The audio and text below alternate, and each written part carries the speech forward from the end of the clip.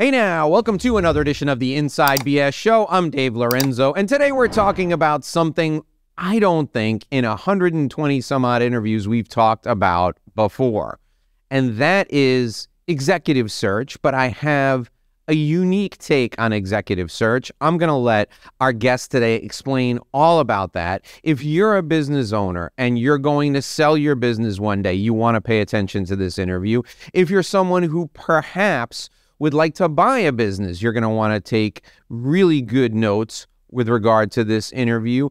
And if you're somebody who is looking for a job and you don't know what your next step could be, you might want to listen to this interview. My guest today is Warren Rutherford. He's a succession-based executive search expert, and he's going to explain to us exactly what that is and how he helps people. Please join me in welcoming Warren to the Inside BS Show. Warren, thank you for joining us. It's such a pleasure to have you. Thanks, Dave, and I'm very happy to be here, and thanks for having me on your Inside BS Show. It's my pleasure. It's my pleasure. So let's start with the question that I start off with just about everyone, Warren. Were you like a little baby running around your house helping other people find things to do with their time? Like, how did you get into executive search? Was this like a lifelong aspiration of yours? How did you become a succession-based executive search expert? Well, if you're talking about after I got out of diapers, I was probably the pest in the house because I was the youngest of three. So my mom always encouraged me to go someplace else, which I did. And along the way, I developed an executive search practice. Sure. I bought this company from a friend. I was going to say, how do you get into that for real in your career? How do you become an executive search business owner? Like, how does that happen? Well, like many business owners, I acquired another business from a friend who wanted to retire. The business has been around since 1985. It was a search agency, a temp agency. And when I bought it in 2009, the employees I had were primarily booking temps, about 1,000 hours a week. And I realized within 2 weeks that, you're sending out 1,000 hours, you're paying out 1,000 hours, and the margin was about 1%, 2%. So I said, what do I love doing? I love searching for executives. So I flipped the company's focus around to executive search because that's what I love doing. And along the way, I also acquired the ability to do succession planning with business owners and found out along that consulting path that a lot of business owners don't like plans, surprise, surprise, and don't like business plans in particular. So asking them about what they're going to do when they leave the company is always met with, well, geez, Warren, I don't know. Haven't thought about that. So when I do the executive search for those CEOs for those particular companies, I'm working with the ownership and leadership team to guide them on a future growth strategy. So when you say succession-based executive search, does that mean that the company, the owner of the company is looking to get out and you're helping him find someone who can take the company over, or he may be looking to retire from the day-to-day and he still wants to own the company, so he needs a CEO to run the company day-to-day, or is it both? It's more of the latter. The owner has gone to a business evaluator and found out that the business isn't worth the $1 billion he thought it was worth. So he can't sell it. So now he's stuck. And he looks inside his company and he doesn't have someone inside the company to take over for him. So he talks to his management executive team and they agree essentially that we need to find an outsider to run the company and manage it, while you, the owner, can essentially move from the driver's seat to ride shotgun. We'll hire a CEO to drive it, and you can be that person's advisor, riding shotgun. As I say, letting the CEO know when the car may be moving a little bit to the right and about hit the curb. So you guide them back to the middle of the road, the middle of the lane. What I find interesting about the whole process is that once you get them to plan for the future, you're also identifying those dysfunctions in the company, departments that aren't really working at top top speed, and you're giving that CEO a game plan to implement over a 5-7 year process. In the meantime, growing the company in all those particular areas and adding value to the bottom line so that 5 to 7 years from now, the owner will now say, okay, I'm ready to go. The business has grown. I've given the CEO that option to purchase the company, and you guys are doing a great job. Continue. So you said something there that I think is really interesting. So the CEO who's in place has the option to purchase the company. What percentage of the deals that you do does that CEO get that option, and what percentage is the CEO just in there and he, has a healthy comp package, but is just in there to run the company, and the owner has no ambition to sell. They just want somebody to run their company. Break it down for us. It's going to vary by the company. Usually as part of the negotiation and bringing on that CEO, that's discussed. Does the CEO want a piece, some equity of the company? Does the owner want to give it? And I discuss that up front with the executive team and the owner. And if there's a willingness to do that, then they're going to be using their attorney and counsel to structure that deal, so to speak, and that offering to the CEO. Sometimes that CEO is going to say, thanks, but no thanks. As you just indicated, I'm just here for the ride 5-7 years, and then I'm going to move on to another opportunity. So it's going to vary depending on the individuals. My key is finding that person future fit for the company, for the candidate, and see where there's an alignment between the two interests. Yeah, I love a business model where there's a very specific niche, and I think your business model in particular has a great niche because every business owner that I know just about it struggles with this exact issue at one point or another. Some of them figure it out early on. Maybe they have some sort of coaching and the coach says, hey, how does this end for you, right? Which is my first question with every client that I ever take on. I say, okay, so you're bringing me in to help you grow your business, but how does your business end for you? And then, you know what I get, Warren? I get this. I get, and for those of you listening and not watching, I just gave Warren a dumb look because people don't think about that. The first thing they think of is, how am I going to make money from this business, right? So when you say, how does this end for you? Nobody really has a good answer. Some people somewhere along the line figure, okay, I got to bring up the next generation and that will be my succession plan. But entrepreneurs are going 100 miles an hour. Most of them never have time to think about it. So Warren, how do we bring up this conversation with the entrepreneurs in our life, with the people we know? How do we say, hey, listen, Uncle Jim, your printing business, which is kept everybody in your family fat and happy for 100 years, requires you to work 6 days a week. You're 68 years old. At what point are you going to stop working 6 days a week and maybe work 3? Like, how do you bring that up with somebody in your life, whether it's a client or a friend or a family member? It's pretty simple, actually. You referenced they've been working 30, 40 years, mostly with their heads down.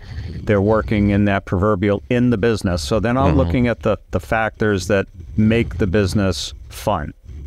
So like yourself, I ask a lot of questions, and, with other advisors, I suggest that they ask, have you looked at your customer base? Is your customer base increasing or decreasing?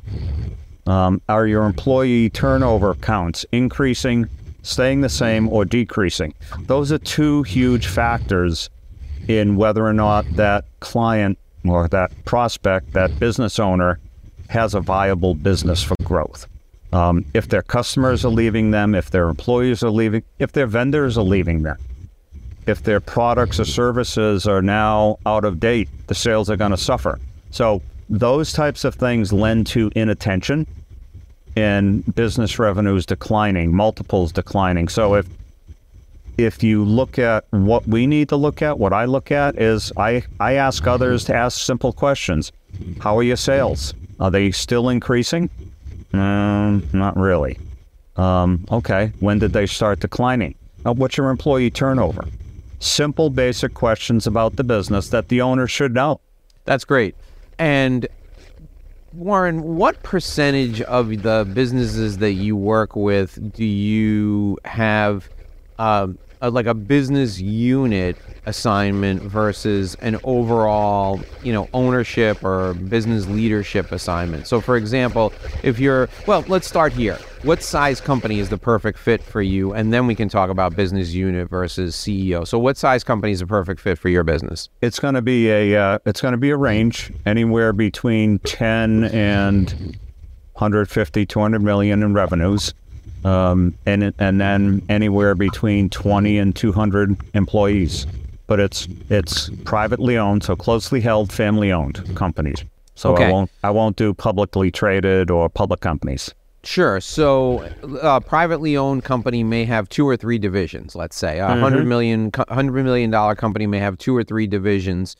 How often do you get involved in the head of a specific division? And when you do get involved there, is it always kind of a succession model where the owner says to you, all right, Warren, help me with finding a head of, this division who can eventually ascend to the CEO? Is it, will you do a division head assignment, and does it have to be someone who will ascend to the CEO, or it's fine if they're just going to be a division head forever? It's okay if they're going to be a director level, C-level employee. I'm doing several of those currently. Companies call them differently, and that's okay. Prefer the CEO level, because at that high level of corporate, you're dealing with the executive team and the ownership team. To structure the future growth of their company. Okay. And when they bring you in, what's the upfront work that you have to do to make sure you're finding someone who's a good fit? What's your analysis? How do you determine that you're, where you're going to look and how you're going to look for them? Okay. So 2 parts, the succession or business plan development, and then the talent profile for the recruitment of the CEO.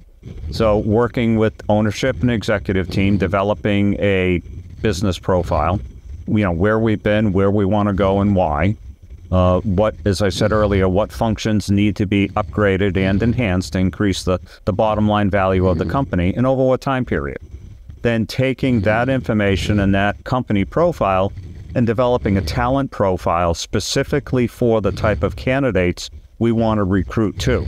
And then the fun begins. Not that the succession planning part isn't fun, it is, but the recruitment part is where I have a lot of fun. Because I'm looking at a profile development, I'm looking at candidates who match up to that, what I call earlier a person future fit.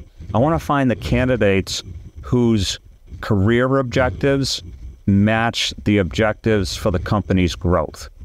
And it may sound easy, but it's not. But it's doing that apple to apple match that's intriguing, and then going through a whole process of interviewing the candidates, screening them, testing them, and assessing them based on that profile, and then working with ownership and the executive team to come to recommendations for finalists, negotiating packages, and getting them on board. And I always give at that level, I always give a year guarantee for my work. So if someone doesn't work out, Dave, in that particular year, I'll replace them with no additional charge. So then, Warren, for me, it seems like that you mentioned that's the fun part. That seems to me to be the hardest part, because from an outsider's perspective, it's like you're looking for a needle in a haystack, right? Do you have an industry-specific focus, or how do you find the exact fit for any given company at any given time? But that's a secret. Well, but give us a little taste of what your due diligence process is like, so that people will have confidence that you've been in business a long time, you know what you're doing, but give us a little taste of how you go about it. You have a great network. I know people who are in your network, so you have a great network. But what else do you do to make sure that you're hunting in the right place for that exact fit? So I've always said that the best candidates are not looking for work. However, they are connected on social media platforms. The good candidates, while they're not looking for work, like to be seen, like to publish, like to interact. So social media platforms like LinkedIn are excellent areas to, do some searching for candidates. You find out what they do, what they post, why they post, who they're connected with. Are they good opportunities? if you use different paid advertising sites like Indeed, not going to work at that level. And there's others that don't work as well. So I primarily look at social media sites. And then when I find candidates, and this is fun one, you always look up to see what their Facebook posts are, if they have a Facebook presence. Most of them don't, the good ones. The ones that you usually don't want to connect with well are the ones that have Facebook posts that have, geez, I drank 5 beers last week, with my buddies. You don't want to introduce them to a client. But those types of social media posts, you kind of walk away from them and say, yep, I get that. Have fun. And I've had candidates say, well, Warren, why didn't you refer to me? And I said, well, I just don't think that you're the type that's going to match up to my client's needs. So you have to be a great networker to do what you do. You also have to be like part private investigator, because you got to make sure that the person that you're putting in front of your client represents you well, even if they're not a fit for the job. You can't have the client do a quick search and find them at Mardi Gras dropping beads off a balcony, right? So tell folks a little bit about, I want you to elaborate a little bit about what you just talked about, because one of the things that I did for my own personal benefit, it's got to be a couple of years ago now, is I went through, everything lives forever on the internet, but I went through my Facebook profile and I deleted anything that would be that was about religion, politics. I never posted anything about sex anyway, but religion or politics. And basically my Facebook profile now is all like kids, hobbies, and dogs. That's all you see on my Facebook profile. My kids, the 2 or 3 hobbies that I have, and pictures of me, running around with my dogs, training my dogs, walking my dogs, whatever.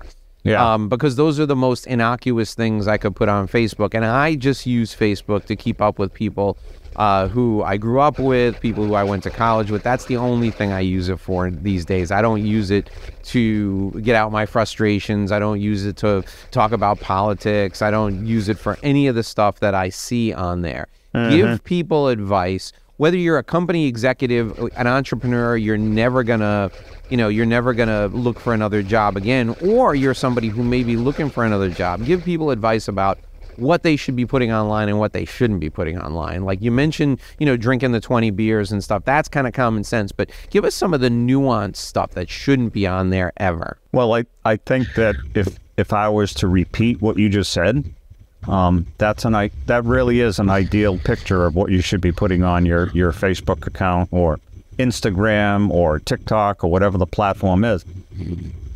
Stay away from political commentary. Stay away from, sexual connotations and anything in that area. Similar to what you said, Dave. What I find objectionable to many is they're putting up their political points of view, or they're making sexual comments, perhaps to them unknowingly, inadvertently, or racist comments, just not thinking. Yeah. And I think the best advice is one which you talked about, which is use your common sense.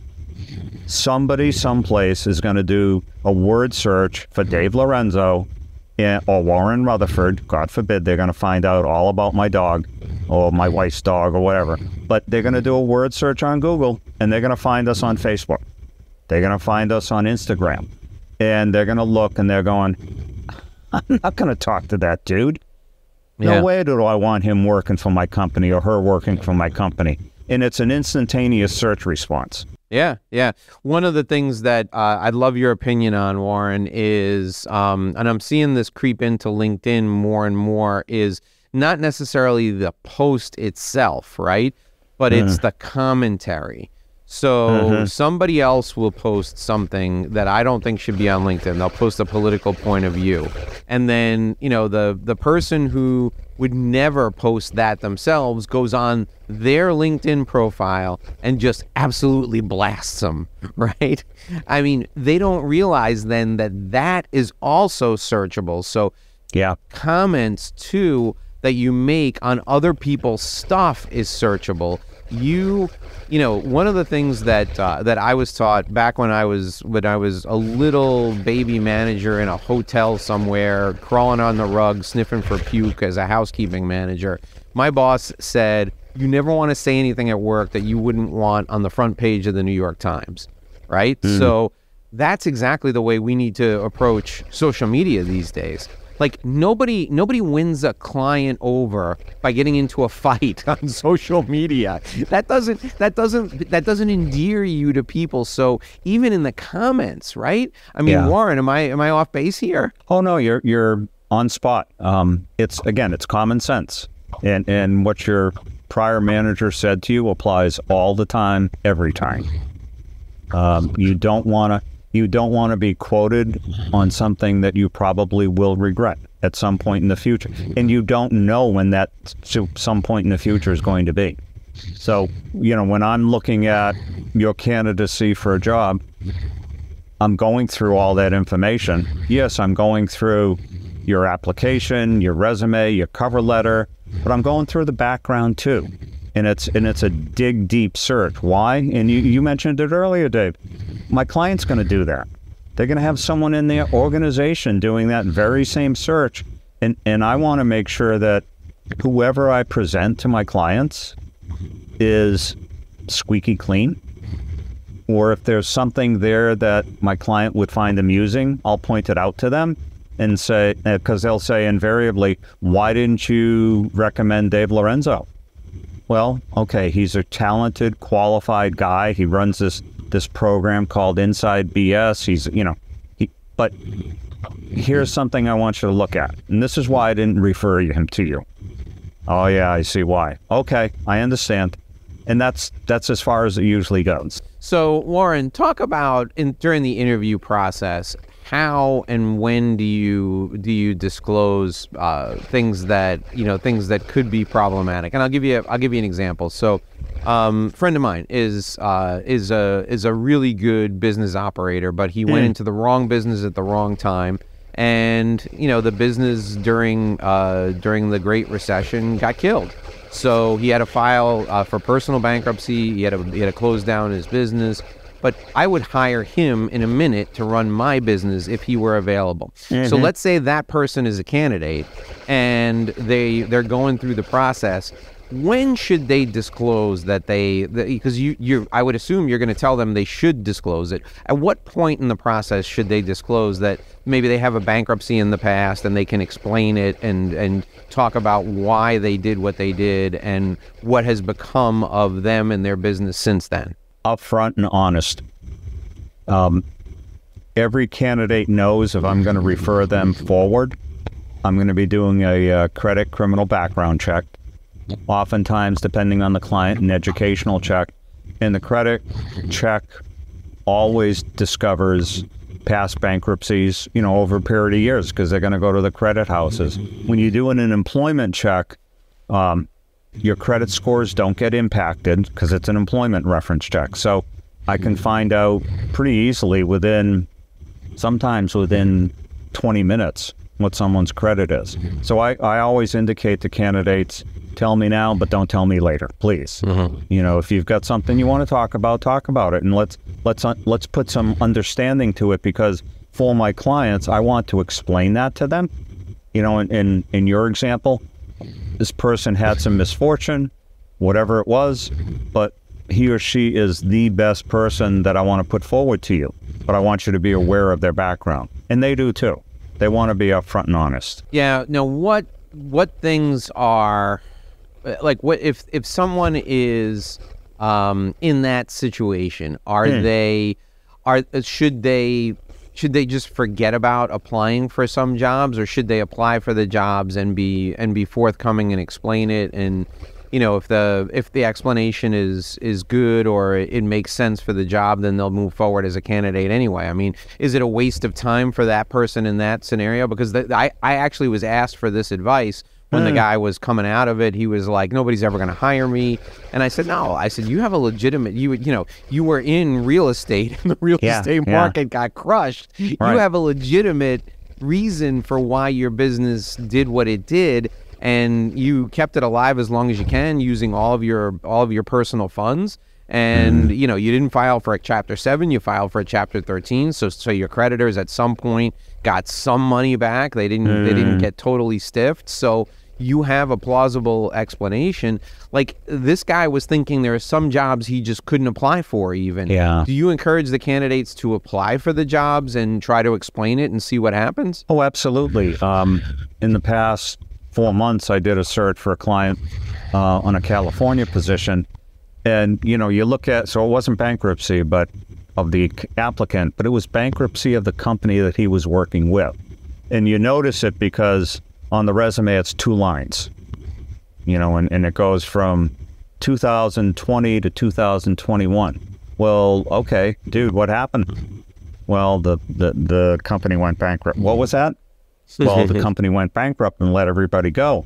Okay, can I talk to the owner or the CEO? The CEO got laid off too.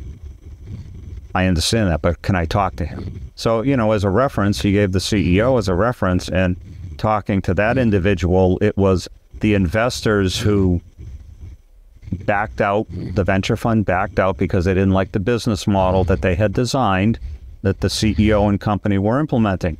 So, very good reasons, but their market and marketing strategy was flawed, and their sales were plummeting, so they dissolved the company.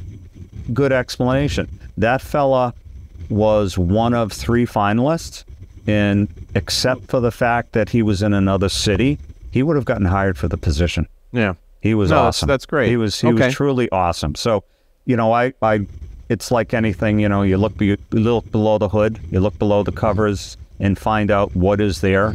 And as long as they're honest and straightforward, that's all I can ask them to do. And then I evaluate them against other candidates, and I evaluate them against the profile of the company and what the company needs to be successful. Yeah, I mean, the disclosure is the key there. The fact that he told you, and that's the key. Talk to me about working in different states. Is it more challenging to work in some states than others? And you can do all that stuff from your office in New England. How does it work? Explain how it works when you're doing 2 or 3 different searches at the same time across the country. The ease of it right now is travel can be accomplished with Microsoft Teams or Zoom or any other video platform that resides on the internet. So, the search I just referenced was for an English-based company having me do a search in California. So there's, right now there's 8 hours time span between the 2 areas. And here I am in little old Cape Cod, 3 hours back, 3 hours back from California and 5 hours out from England. So you arrange the time frames and you do all your interviews online, both with the client and the candidate. So geography does not make a difference anymore, except where the client requires me to be in present, and then I go there. And as long as the planes don't cancel their route because they don't have pilots or stewardess crew, I'm ready to go. You're hitting a sore spot with me now, Warren. I've had last week I had 4 flights canceled, so let's not even go there. So how do these people find you? What's the magic to people finding Warren Rutherford? Are there billboards from coast to coast with your face on it? Hey, call me when you're ready to retire. Like, how do people find Warren Rutherford? Yeah, you could do automatic billboards. I haven't tried that yet, though. So looking for an executive search firm in Boston is where you're going to find me.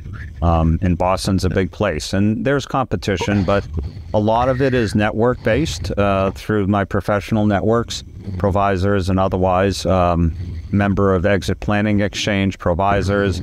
Plus, I reach out on an email basis, do email marketing, and I'm working the search engine optimization thing. I'm not all that much of a techie, I'll admit to that. I know how to turn my computer on, run Zoom or Teams, but I have my limits to my capabilities. So let's put it that way. What surprises you, Warren? When somebody finds you, what way that they find you surprises you? I mean, you and I are members of Provisors, and we're probably talking to a lot of Provisors folks because there are Provisors folks who listen and watch the show. I'm not surprised that you get leads from provisors. I wouldn't be surprised if you got great candidates from provisors, right? Because that's what that network is all about, and that's what that community is designed for. What way that people find you is most surprising to you? A client referral. Really? Yeah. So clients will refer another business owner to talk to me, or another advisor that's not connected to the networks we mentioned will call me up and say, I think you need to talk to these folks because I can't help them. So oftentimes that'll be a business broker who has done the business valuation, has delivered the great news to the owners, and the owners have said, yeah, it's not worth enough. Now what am I going to do? Well, you should probably talk to Warren. So, I mean, part of the, and that's not so much a surprise, Dave, as it is the effectiveness of the network and those folks understanding what I do. But the client referrals are the surprise because they're not planned. And they usually occur over a conversation at dinner or a party or cocktails, whatever it may be. And the bottom line is you should call Warren. All right. So now the candidates are, you have your secret sauce where you find your candidates and your networks connect your referrals to you. Are there any industries that are not a good fit for what you do? So we're on the other side now. We have, people who are listening and they're thinking, I got somebody, I got to call Warren right away.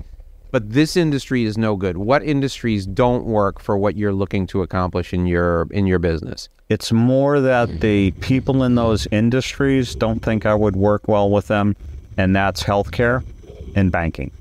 And that's primarily because executives and owners in those industries have their favorite search firms, recruiters, that they've used forever.